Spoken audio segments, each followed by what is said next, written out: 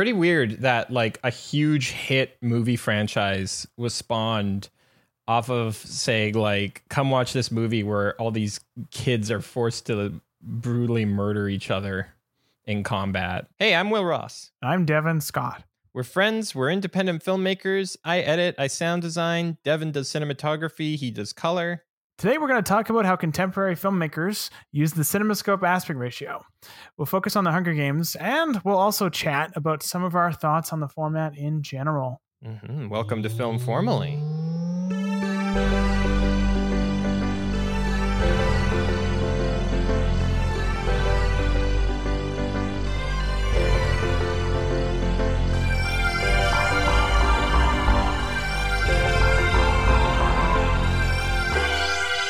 We're here today to talk about The Hunger Games. And there's lots of things you can say about The Hunger Games as a movie, but this is basically our Why Is This in Scope episode about movies and how, especially movies in the mainstream public sphere, have gravitated more and more and more overwhelmingly to using very wide aspect ratios that are often referred to as CinemaScope, what works about it and what doesn't, and how The Hunger Games kind of exemplifies the problems of using CinemaScope and its cynical use, I would say, as a default aspect ratio. CinemaScope, the name, the brand, refer to a format developed in the 1920s by a Frenchman named Henri Chrétien, and then subsequently picked up by 20th Century Fox Studios when they were looking for a way to compete with television in the early 1950s. It was a method for which you could squeeze a very wide frame, 2.66 to 1, onto a 4:3 or Academy ratio or 1.37 to 1 frame of film. So you could use the same film that Hollywood had used for decades to get images that were twice as wide. It has since gone on to be kind of the default colloquial term for any film shot in something resembling that aspect ratio, usually somewhere between 2.35 and 2.4 to 1. What are some CinemaScope films, Will, that people might know of? Oh, gosh. Well, if you go to a multiplex, then you're likely to catch a CinemaScope movie. I actually, just for this episode... You got roughly like 2/3, although you can't go to a multiplex right now. More. What? You can't go to a multiplex. You just go to your local multiplex. That's so easy. Hey, everyone. Are you enjoying home? No, I looked into this and I checked.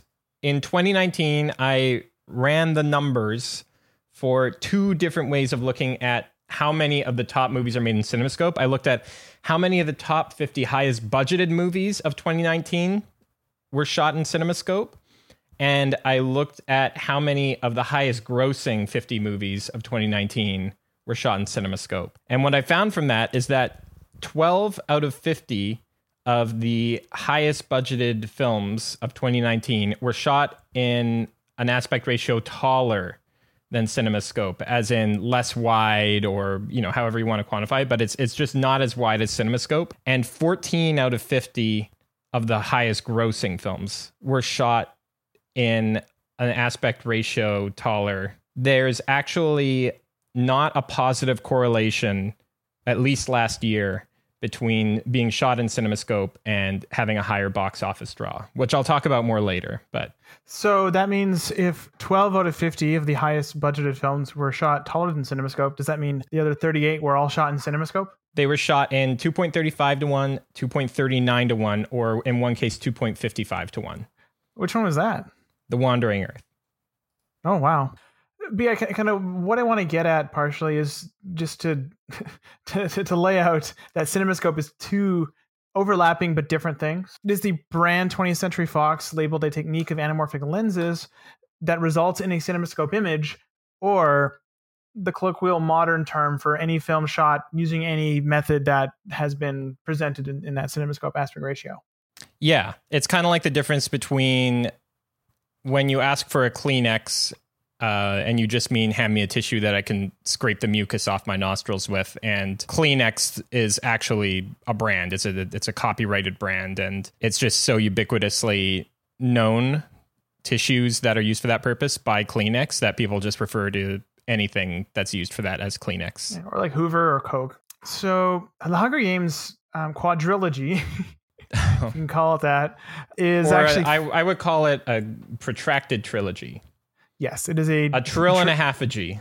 I watched the last 2 parts now. It is excessive. But anyways, I actually think that it's a really interesting study in different ways to tackle CinemaScope framing. Because the first one shot in 235:1, but shot spherically using regular optics that you can shoot any aspect ratio on and then crop to CinemaScope. It was shot on 35 millimeter film. Second one, also shot in 35 millimeter film, different cinematographer, different director, shot anamorphic. Yeah. So using the actual technique you would associate with the original branding CinemaScope. The third and the 3.5 entries were shot in the ARRI Alexa using anamorphic lenses. So you actually have 3 very different cinematographic techniques.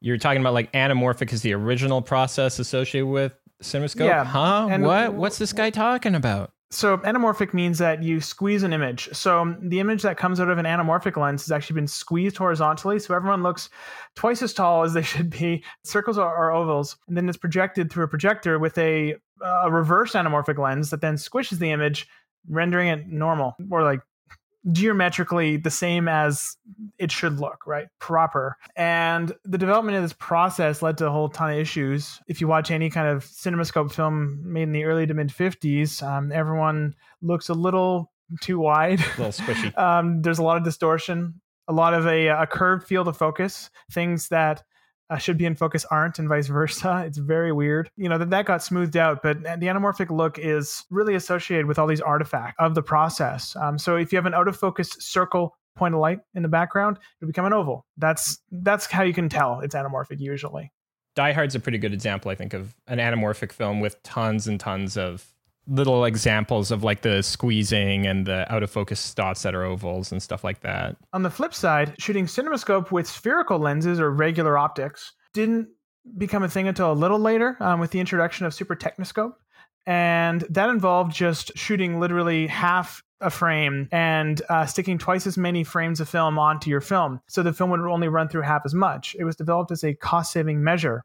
The downside is it would be a grainier image, because you're using a smaller amount of film, smaller negative. The upside is you save half the money and you get all the benefits of spherical glass, like better close focus, cleaner image in a lot of ways. Some examples of films shot using this method were American Graffiti. Virtually all of Sergio Leone's films were shot with Super Techniscope. Modern films, I think anamorphic and Super 35, which is kind of a modern version of Techniscope that uses a slightly larger area of film because you don't have to deal with the optical audio track. I actually don't know the numbers on how many films are shot with each method, but I wouldn't be surprised if they were close to neck and neck. But examples of films, modern films shot with spherical lenses. Anything Roger Deakins shoots in CinemaScope, he never uses anamorphic. But it's a hugely common way to shoot, and that the first Hunger Games is shot using that method. What are some modern, like, that just came out in the last couple of years? Are there good examples that use anamorphics? Yeah, virtually anything Robert Richardson shoots is anamorphic. Mm-hmm. So any Tarantino film, essentially, is shot anamorphic. The last 2.5 Hunger Games films, all shot anamorphic. Right, yeah. Let's talk a little bit about the sort of tipping point, where I think for a few decades, as CinemaScope aspect ratio processes became more affordable, a bit easier for filmmakers of all stripes to use, you saw more and more movies shot in CinemaScope until there was roughly an even split, I think, between movies shot in 2.35:1 and wider and movies shot in taller aspect ratios from probably roughly like the 80s through the early 2000s, roughly. There was a bit of a tipping point in the early mid 2000s where more and more big budget films just defaulted to 2.35:1. You see more comedies being shot in 2.35:1. You see more animated films being shot in 2.35:1. So that was sort of the tipping point. And then by the time we get to the Hunger Games in 2012, it feels like the horse has bolted. You know what I mean? This is just what looks cinematic now, right? Yeah. I want everyone to imagine the largest scare quotes in the world around the word cinematic. The Hunger Games has been our bête noire for 8 years now of CinemaScope, because we've often said, and I feel less confident than ever in this, but we've often said this movie was probably cropped from being shot originally for a taller aspect ratio to being shot for CinemaScope. Now I just think it's poorly framed and cramped more probably. But The Hunger Games is a really unintuitive choice for CinemaScope. There's almost everything is going against it. Why? It has a few crowd scenes, and crowd scenes are popularly known for, you have wider expanses of people along a horizontal plane.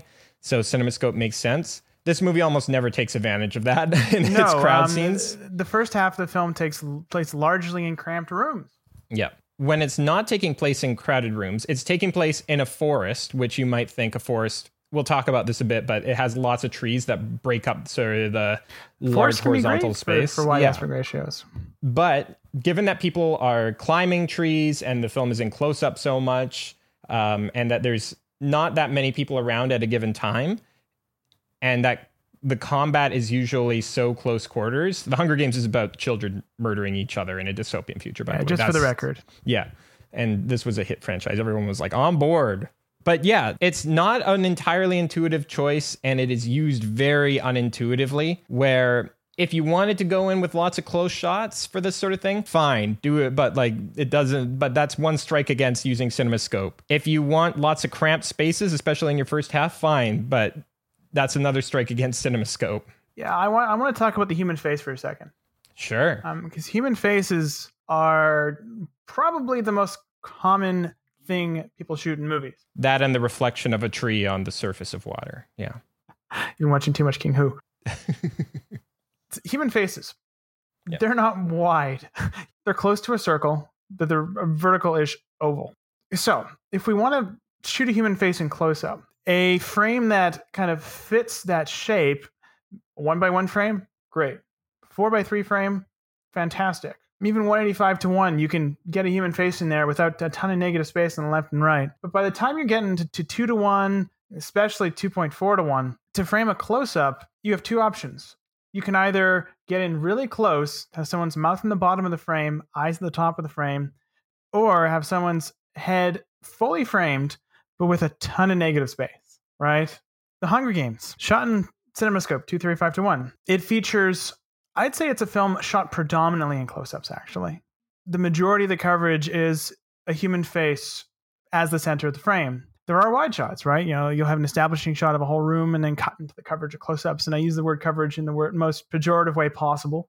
To me, the bewildering thing about how the close-ups in this movie are framed is that it feels like there's been very little attention given to the usage of that negative space. So you get one of two things. You get a lot of very uncomfortably tight close-ups, like chin and forehead cut off. This gives a really claustrophobic feeling. Or you get shots where you have a character's head against just an out-of-focus background. The effect is of just flat blahness. It is essentially made up of extremely anonymous close-ups where the CinemaScope framing detracts rather than adds anything of value to those images. You might be hearing some of this and thinking, it's hard for me to keep this in my head, thinking about, when we talk about balancing the frame or whatever.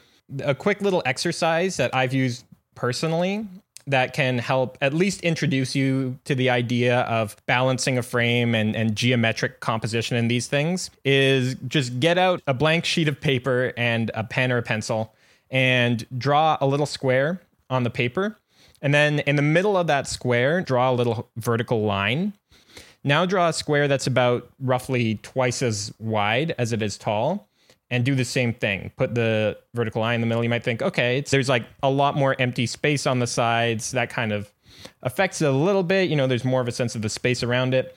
And now do one that's 3 times as wide as it is tall and draw that vertical line in the middle.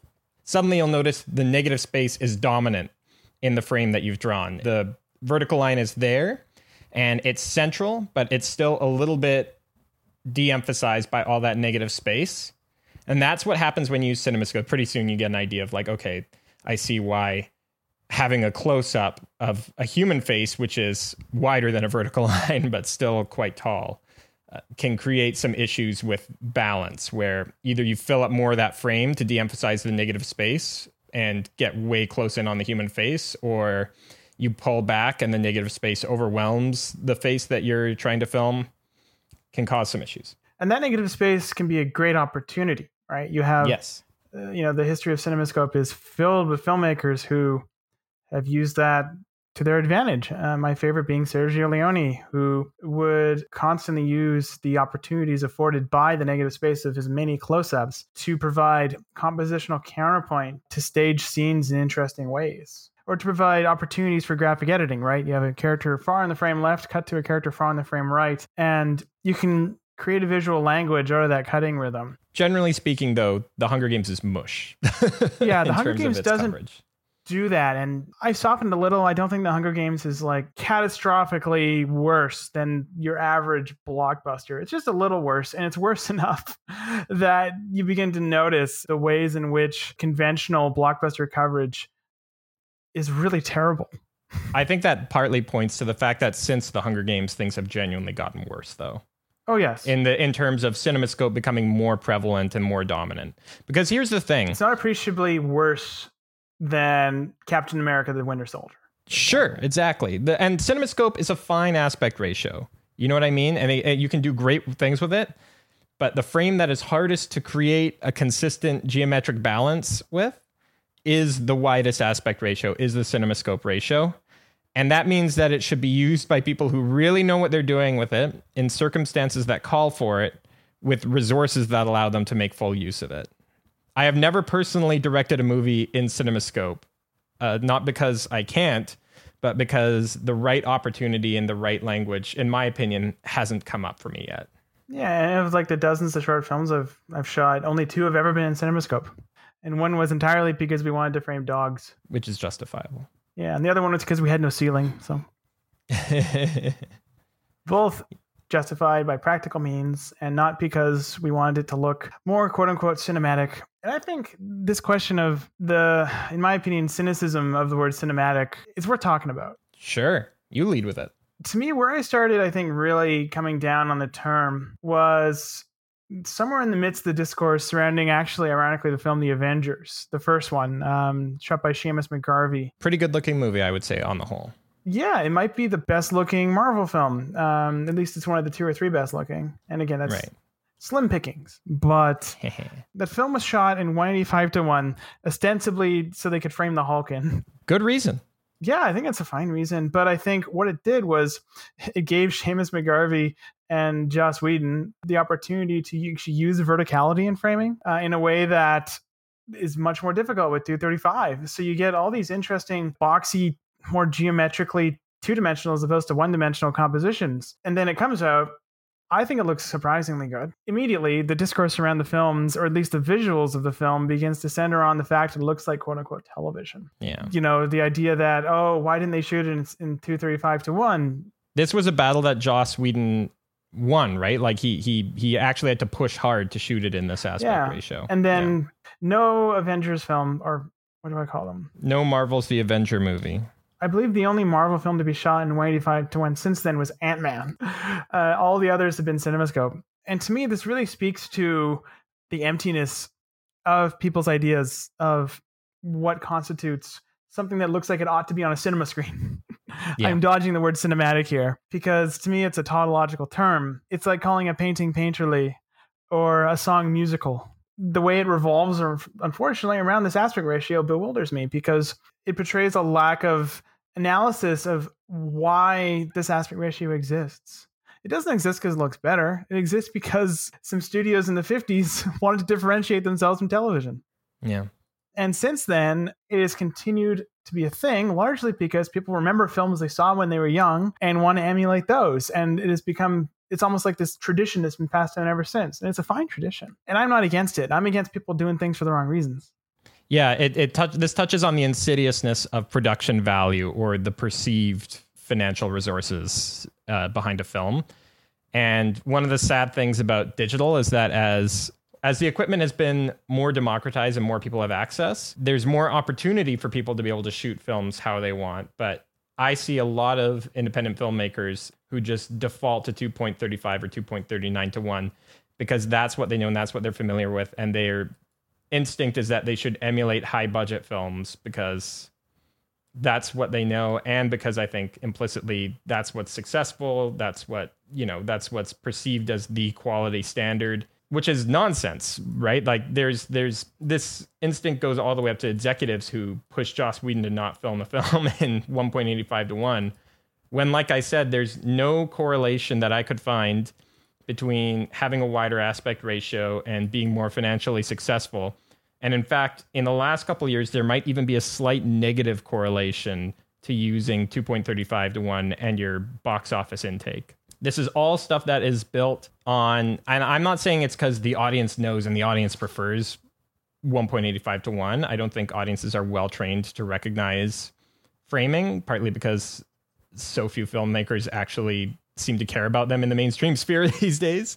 But it does point out the way that these narratives take hold within the industry and within filmmaking spheres, and how everybody ends up chasing their own tail to no avail. It's a completely backwards logic, right?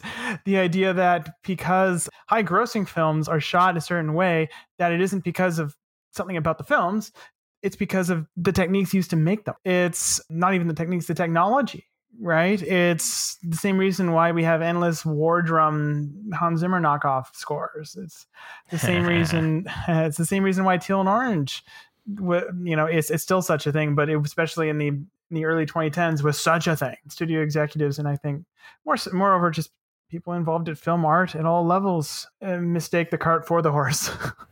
Yeah, well put. And the shame of this is that there can be somewhat of a positive corollary effect that forms because of these things, right? Where audiences just learn to expect a certain aesthetic standard, like that, because that's what films are getting produced. That's what they expect from their films, right? Like audiences are pretty susceptible to marketing. And I think a lot of people, be they filmmakers, executives, whoever, who are involved in some tier of the creative process of making a movie, are kidding themselves when they act like they're just chasing the audience and the audience's standards. It's a feedback loop. There is so much more. We have so much more ability to influence how the audience sees and perceives movies than we give ourselves credit for a lot of the time, I think. And it's a two-way street. It's about respecting the audience too, and believing the audience is capable of broadening their ability to watch movies differently, right? There's almost this Pavlovian, not almost, I think there is a Pavlovian relationship where, because, for example, the Western, people expect Westerns to be in CinemaScope, not because necessarily CinemaScope is the best way to shoot a Western, but because they're used to seeing Westerns in CinemaScope. Yeah. It's the same reason why people, when they want to evoke the authenticity of a documentary, they'll often shoot handheld and with available light, right? Because people are used to associating those things, even though those things need not be associated, as Errol Morris will scream into your ear whenever you give him the chance. And it's a tough cycle to break, I think. This got really theoretical and sociological. And well, and hey, the best looking Western movie of the last 50 years, shot in, I think, 1.37 to 1. Meek's Cutoff, you mean? Yeah. Yeah, exactly. God, that movie's gorgeous. Yeah, that's shot by Chris Blauvelt, directed by Kelly Reichardt. And that's my go-to example, honestly, for a Western, or especially a film shot in an aspect ratio you wouldn't expect, considering its genre association. That film uses the boxy aspect ratio not to, I think, enhance claustrophobia, but to enhance the verticality and to make us more aware of, the dryness of the desert and the insignificance of the people within it. That film especially is such a great case study in the fact that CinemaScope, wide aspect ratios, it's not a matter of them being a horizontal additive. It's a matter of them being that while simultaneously being a vertical constraint. Wider does not mean more. Wider just means there's a different ratio of vertical to horizontal. That's all it is. Yeah. I think wider can mean more because our world tends to be arranged horizontally because of gravity. What?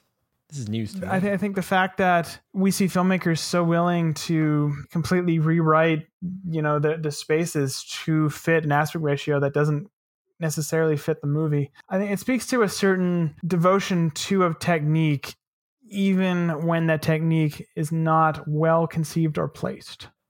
Here's the thing. The Hunger Games just gets so much visibly wrong about CinemaScope. It very rarely gets things right. The number one scene that the Hunger Games screws up in terms of scope, the dress on fire? Is the dress on fire scene.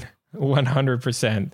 A scene which, besides the fact that it has absolutely no dramatic purpose in the movie, besides I'm sure it was a scene in the book. We'll put this in our show notes, but yeah, it's the scene where the lead character Katniss is on a talk show hosted by Stanley Tucci, and he goes, "Ma'am, your dress is on fire." She stands up, and her dress goes on fire. She spins around and around and around.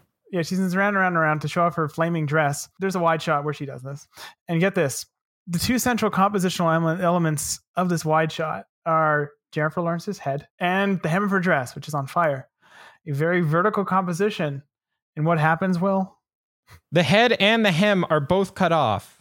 I'm looking at the frame right now. The frame is about 90% useless extraneous information that adds nothing to the shot. And then the central figure of our person spinning is cut off at the head and at the feet. And neither pieces of important information in this shot are given to the audience. And this is where my pet conspiracy theory that the film was shot for 185 and then cropped to CinemaScope was born, because it's so clearly a screw up. It's wrong. And the whole scene has problems with seeming really cramped. Like the reverse of that shot is similarly cutting off her head and part of the hem. The close-ups are unusually tight. And I want to be clear here. We don't call things wrong very often. I tend to be of the belief that rules aren't there to be followed. They're there partially so we can know how to break them.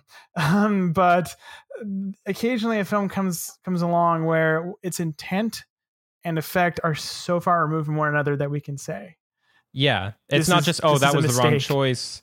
That didn't really work out too well. That could have been done better. The spinning dress shots are flat out wrong. And I want to be clear, this isn't a generic looking film in my opinion. In fact, the lighting and color grading are really, I think, representative of a lot of the good things about Tom Stern, its cinematographer. Tom Stern. Most of Clint Eastwood's late period stuff. And he doesn't, in my opinion, light in a generic way at all. And he often doesn't frame in a generic way. And the thing with Hunger Games is that its coverage mentality is so unusually rote by his standards. Not by Gary Ross, the director's standards, though. I'm so sorry, Gary.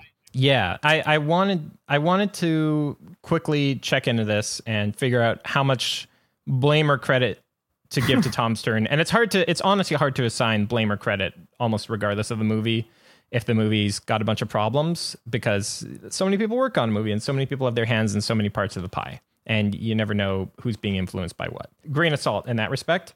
But I saw a pretty consistent pattern that the movies that Tom Stern shoots not with Clint Eastwood have really markedly different compositions, the way things are arranged in frame. But the thing that is fairly consistent is his general approach to monochromatic or dichromatic, meaning one color or two color palettes. His general approach to minimal, but quite often dark yet still expressive lighting. So my pet theory at the moment is that Clint Eastwood, the movies he's shot with Tom Stern, their framing is not that different from the movies he shot before working with Tom Stern. And so my pet theory is that Tom Stern brought a lot to the general texture of the image, the color, and the light patterns, and Clint Eastwood is the guiding force behind how it's framed, which Clint Eastwood tends to not use a lot of depth in order to fill his CinemaScope frames. He really tends to just arrange objects along the horizontal line and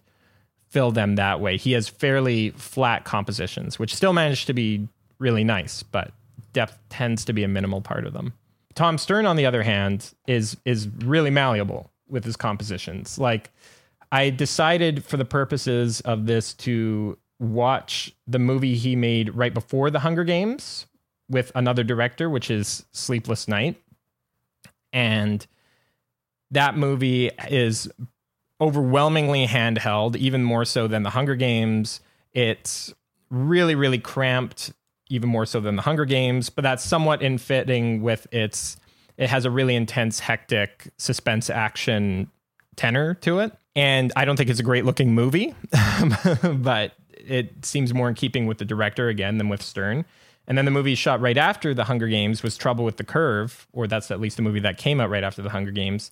And that was by Clint Eastwood's regular assistant director, and it's starring Clint Eastwood. And so that reverts to a lot of the more Eastwoodian patterns of composition. Interesting. Yeah, breaking down the authorship of a film's visuals is often way more difficult than one might think in this way.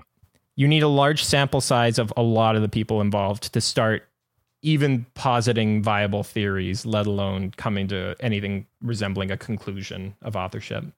On the other hand, I watched the rest of the Hunger Games movies. And those were all directed by Francis Lawrence and shot by Joe Willems. And I think Catching Fire is probably the most interesting kind of counterpoint to the first Hunger Games, mostly because it's far and away not even close to the best looking of the 3/4 movies. And it was shot with anamorphic lenses on film until the film gets to the actual Hunger Games part of its runtime, in which case they switch to IMAX. Yeah, the second half of that film is entirely IMAX ratio, and on home video it is 16:9. But for the first half of the film, suddenly you feel like you're in a different universe. The framing is much more kind of closed. You have heads that actually are not cut off in the top and bottom. The focal lengths get a lot wider. The specific kind of, I think, failings of the first film are not in effect, mostly because they play it, I'd say, in a weird way, safe with the second film. They stick, again, to medium shots, medium close-ups, medium wides mostly. They do a lot more with kind of expressive placement of cameras. Oftentimes the background will meaningfully counterpoint the foreground. So you'll have a character in the foreground and then a texture in the background or a geometric shape in the background that either pleasingly fills out the image or tells us something about how we're supposed to feel about the scene. They just use the frame in what I would call a distinctly competent manner. Right. Never great. I've already forgotten that movie. Often nice. Often quite nice. Which is an achievement. It's really, really hard to make a nice looking movie. Here's a wrench. Here's a wrench I'm going to throw into your works here, which is it switches to IMAX ratio for the actual Hunger Games sequences. However, that is on the Blu-ray and DVD initial release. The Ultra HD release of the Hunger Games Catching Fire is entirely in 2.39:1. And that's how most people would have seen it in cinemas when they didn't see it in IMAX. And that makes sense to me because it feels like every frame has been quote unquote protected. That means you shoot framing for one ratio and also making sure that there's nothing extraneous in the way for other ratios. So they shot it in IMAX and then also made sure that you had frames you could crop out of it at various different aspect ratios. I'm certain they also were framing for 16:9, 235:1. Yeah. Because there's always enough. There's like a shoulder in the foreground for an over the shoulder shot. The shots are always wide enough that they can be cropped to CinemaScope without totally falling apart. I don't know if I could ever frame that way. I don't know if We should do an episode sometime on the IMAX problem because there's so many interesting examples of changing aspect ratios or protecting for multiple aspect ratios. This hit Sully, which is a Clint Eastwood movie shot by Tom Stern, and that was the first movie where I felt like there was not only a decline in their visuals, but they had significantly worse cinematography in that movie than anything else I've seen in a Clint Eastwood movie, largely because every frame feels like it's a middle ground between IMAX ratio and 2.35. And I saw that movie in both ratios. Was that whole movie shot for both? That whole movie is shot for both. Yeah. If you see it in IMAX, the whole thing's in a taller ratio. And if you see it in a regular setting, then it's 2.35:1. And either the 2.35:1 feels far too cramped or the taller aspect ratio feels far too generous with space. Has anyone done that well? I'm sure this might be a slightly controversial opinion. Kubrick is kind of famous for this, right? Yeah. The Shining. Yeah, The Shining is the best known one, but he protected Full Metal Jacket to some extent, probably. And Eyes Wide Shut. Yeah. All of those movies work quite well, either in their original theatrically intended aspect ratios or in the compromise ratios that he protected it for. In contrast, though, actually, Barry Lyndon completely falls apart in 16:9, which is which was for a while the only way to watch it on home video. In fact, the fact that movie he had such strict instructions to projectionists about Barry Lyndon that it seems probable to me that the fact that he was so careful to protect for other ratios was partly a result of people poorly projecting Barry Lyndon. One cinematographer I think who has done this repeatedly to some success is Roger Deakins. Both Skyfall and Blade Runner 2049. I think their best forms are their CinemaScope versions, but their IMAX versions are quite workable. Yeah. 1917 was also protected for a taller ratio. Was it? I had no idea. Interesting. But Blade Runner 2049 especially, I've watched the open matte version alongside the CinemaScope version. I think the CinemaScope version is clearly superior. If no one had ever told me it was frame for scope, I probably would have just gone, it's not his best work, but okay. Yeah. On the other hand, Prisoners, frame for 16:9 or 185:1, flawless. On a pure compositional level, I still think his best work. Worst case scenario has to be Transformers 4, though. Or which one? I forget. Transformers. It's a Transfimers is the really, really horrendous one where they go between about 5 different aspect ratios every second cut. It's one of the Mark Wahlberg ones. That's the one where the dinosaurs? No. Yeah, yes, that's it was the dinosaur. they both have cut of dinosaurs. Age of Extinction. Yeah, no, Hold I remember. on. It's no, that I just it is Age of Extinction. It's all being cut, all of it. We don't even need to cut this. No one's going to judge us for like not being able to tell one Transformers movie from the other. I can't tell. Like, they will frequently. There are 3 aspect ratios prevalent within those movies. More, because there's more than 3, and depending on what camera's being used, and they will frequently from one shot to the next shot to the next shot flip between them, and there's absolutely no reason for it besides using the largest sensor area possible for a given shot. But anyways, multiple aspect ratios. Hunger Games. Like any decision that involves a device where the audience can't help but notice, I think in general, a good rule of thumb is you better have a damn good reason to do it. You better account for the fact that the audience will notice that you're changing aspect ratios. That is part of the contract with the audience, right? You're showing them a world through a window. Very few movies, I think, pull it off. I think there's something fundamental about the contract the audience has with the images they're seeing on screen that willy-nilly switching aspect ratios breaks. And I don't think Catching Fire actually really crosses it in any meaningful way. I think that picks a good moment to do it. It does it. It's not very well motivated. I don't think it adds much, but it doesn't destroy the film. First Man has a really good one. First Man has a very well motivated one. That's the good one where it's not like a bookending device or something, but it's like a moment mid-film goes in, comes out. It's like the big effects spectacle sequence, and it's all well motivated. It's very emotionally grounded in the film. For me, the obvious example is Grand Budapest. That's why I was thinking with the bookending, yeah. Yeah, the film juggles 4 different aspect ratios, and I think it's brilliant, but there's not many. No.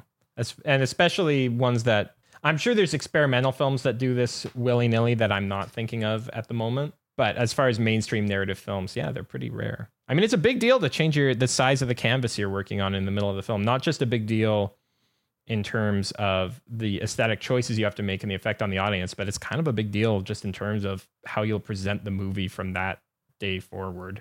So, yep. You're immediately kind of handicapping yourself in a very important way when it comes to exhibition too. Once I handled the post on a film, it was a feature film that switches from CinemaScope to 185 mid-film. The decision they had to make was, well, do they format the film for CinemaScope, which is one of 2 standards you show in cinemas, or do we format it for 185 and then crop to scope, right? The problem is TVs, it's obvious. You format to 185 because TVs are virtually all 16:9. Mm-hmm. Or 1.78 to 1. Cinemas, though, there's 2 sizes of common cinema screens, CinemaScope and 185. So for a film like that, you got to make 2 masters, one that contracts and one that expands, depending on which cinema screen you're viewing at. And there's just an endless list of logistical nightmares that come with that. Yeah. Even Grand Budapest Hotel opens with literally like a test image, even on home video. Make sure you can see this whole test image. Otherwise, you're not seeing the whole film. Goodbye. I wanted to bring up a listener question we got about the Hunger Games. I think we kind of implicitly got at the fact that we wouldn't shoot it in the same ratio, but Steve asked by email, what aspect ratio would you shoot the Hunger Games in? If I'm getting paid a lot of money to shoot the Hunger Games, I'm going to shoot in. The studio executives damn well tell me, no, money on the table. Right. Okay, if they gave me carte blanche, assuming that the director will go with it, the executives will go with it. I would probably shoot it in somewhere between 166 to 185. Here's Which why. would you pick, though? I want you to get it specific. So 166 is, in my opinion, fairly compositionally similar to 185. It's basically, do I want a little more verticality or a little more horizontal space, right? 166 is almost halfway between 133 or Academy ratio /137 and 185. So let's say 185. The film has 2 significant segments. You have the outside the Hunger Games segments, the city, Right. and the inside the Hunger Games segments. City scenes / train scenes, etc., are all dominated by claustrophobic table scenes. Shooting those in a way that is practical with a frame as wide as the CinemaScope frame is a tall order. It's a wide order. Even with the fact that you have like 3 or 4 characters, it's very tough to even get a wide shot, for example, with a ratio that wide in a small room without horrendously distorting the room, because you got to go on a really wide angle lens. So 185 gives you a lot more flexibility to shoot comfortable close-ups. If you're going to shoot close-ups, maybe I'd want to shoot it all in a series of wide oneers, James Benning style. No, that's a terrible idea for this movie. If I was only shooting a film that consisted entirely of those scenes, I might consider 4:3. Here's why I'm not. I would want the horizontal flexibility in the later scenes, the outdoor scenes, so that I could frame something in the foreground and the background at the same time. And 185 would give me enough horizontal real estate to frame a human face and something else in the background. I mean, I think that is a good tool to have in the later scenes, because so much of it relies upon the suspense of what's kind of outside the character's peripheral vision. I can imagine an interesting version of that with a 4:3 frame, but I can also imagine that becoming a liability real fast when you have to establish horizontal space. I think there's just so many opportunities to use the vertical space of the forest in interesting ways, because there's so much. The fact that Katniss climbs trees, characters appear from below as well from above sometimes. The idea of people having to scan vertically as well as horizontally the space during a suspense sequence is really attractive to me. When I go between 1:6:6 and I often shoot in 1:6:6, which is compared to the other 3 ratios we've talked about, fairly niche. The films I shot in 1:6:6 is usually just me and the director on the day, intending to shoot 16:9 or 185 and going, you know what? I'm feeling narrow today. Right. That's how La Cartographe and Nathan Douglas was shot. We actually just on the day went, have we ever talked about what ratio we're going to shoot this in? I guess we're doing 1:6:6. We feel like that, you know. Parting message from this whole thing to filmmakers: start making more movies in taller aspect ratios. Practice, you know? It's very rare that I'm against a technique. And I am by no means against CinemaScope as an aspect ratio. It's great. It's equally as useful as other aspect ratios. No more or less. Arguably, but sure. I'd say it's tougher to use well. It's tougher to use well. I tend to really try and get people to question why they're making the decisions they're making. I think CinemaScope, like Teal and Orange, like Hans Zimmer Inception booms, is often used for, I think, suboptimal reasons. Reasons that have more to do with herd mentality than sober assessments of what is best. Or even just good old creative instinct. You know, and creative instinct is very vulnerable to parroting received wisdom. Right? Something that feels right in the moment can just be because you're aping someone else who did it and felt right. If you're considering shooting in CinemaScope, or any aspect ratio for that matter, really examine why and try and be self-critical about the decisions you're making and the process you go through to make those decisions. Yeah. I think it's also, honestly, we're at a point where the toolkit is narrowing, right, for cinema that can get distributed. And whenever the formal toolkit that's available to filmmakers starts shrinking, that's a bad thing. Yes. Because that's when movies start looking the same. This is why, for instance, I'm still very much for filmmakers being able to shoot in film. I have thoughts about why filmmakers shoot on film too that we can get into another time. But I'm so happy it still is an option that is feasible for a lot of filmmakers, because it means that there's more than one door available, which is, I think, inherently a good thing. All right. We'll keep our door open to some of those subjects in future episodes. Thanks for joining us today. Paige Smith is our associate producer. And if you like today's podcast, I would really appreciate it if you rated it and you reviewed it, and it, will help other people discover it. If you want to come on the show, or if you've got an idea for a topic, or if you just want to ask a question about a topic that we've announced for the future and we might answer it on the podcast, you can get in touch with us by email via filmformally@gmail.com, or you can find us on social media on Twitter or Facebook @filmformally. We'd like to acknowledge that this podcast was recorded on the unceded territory of the Musqueam, Squamish, and Tsleil-Waututh peoples. See you next Tuesday.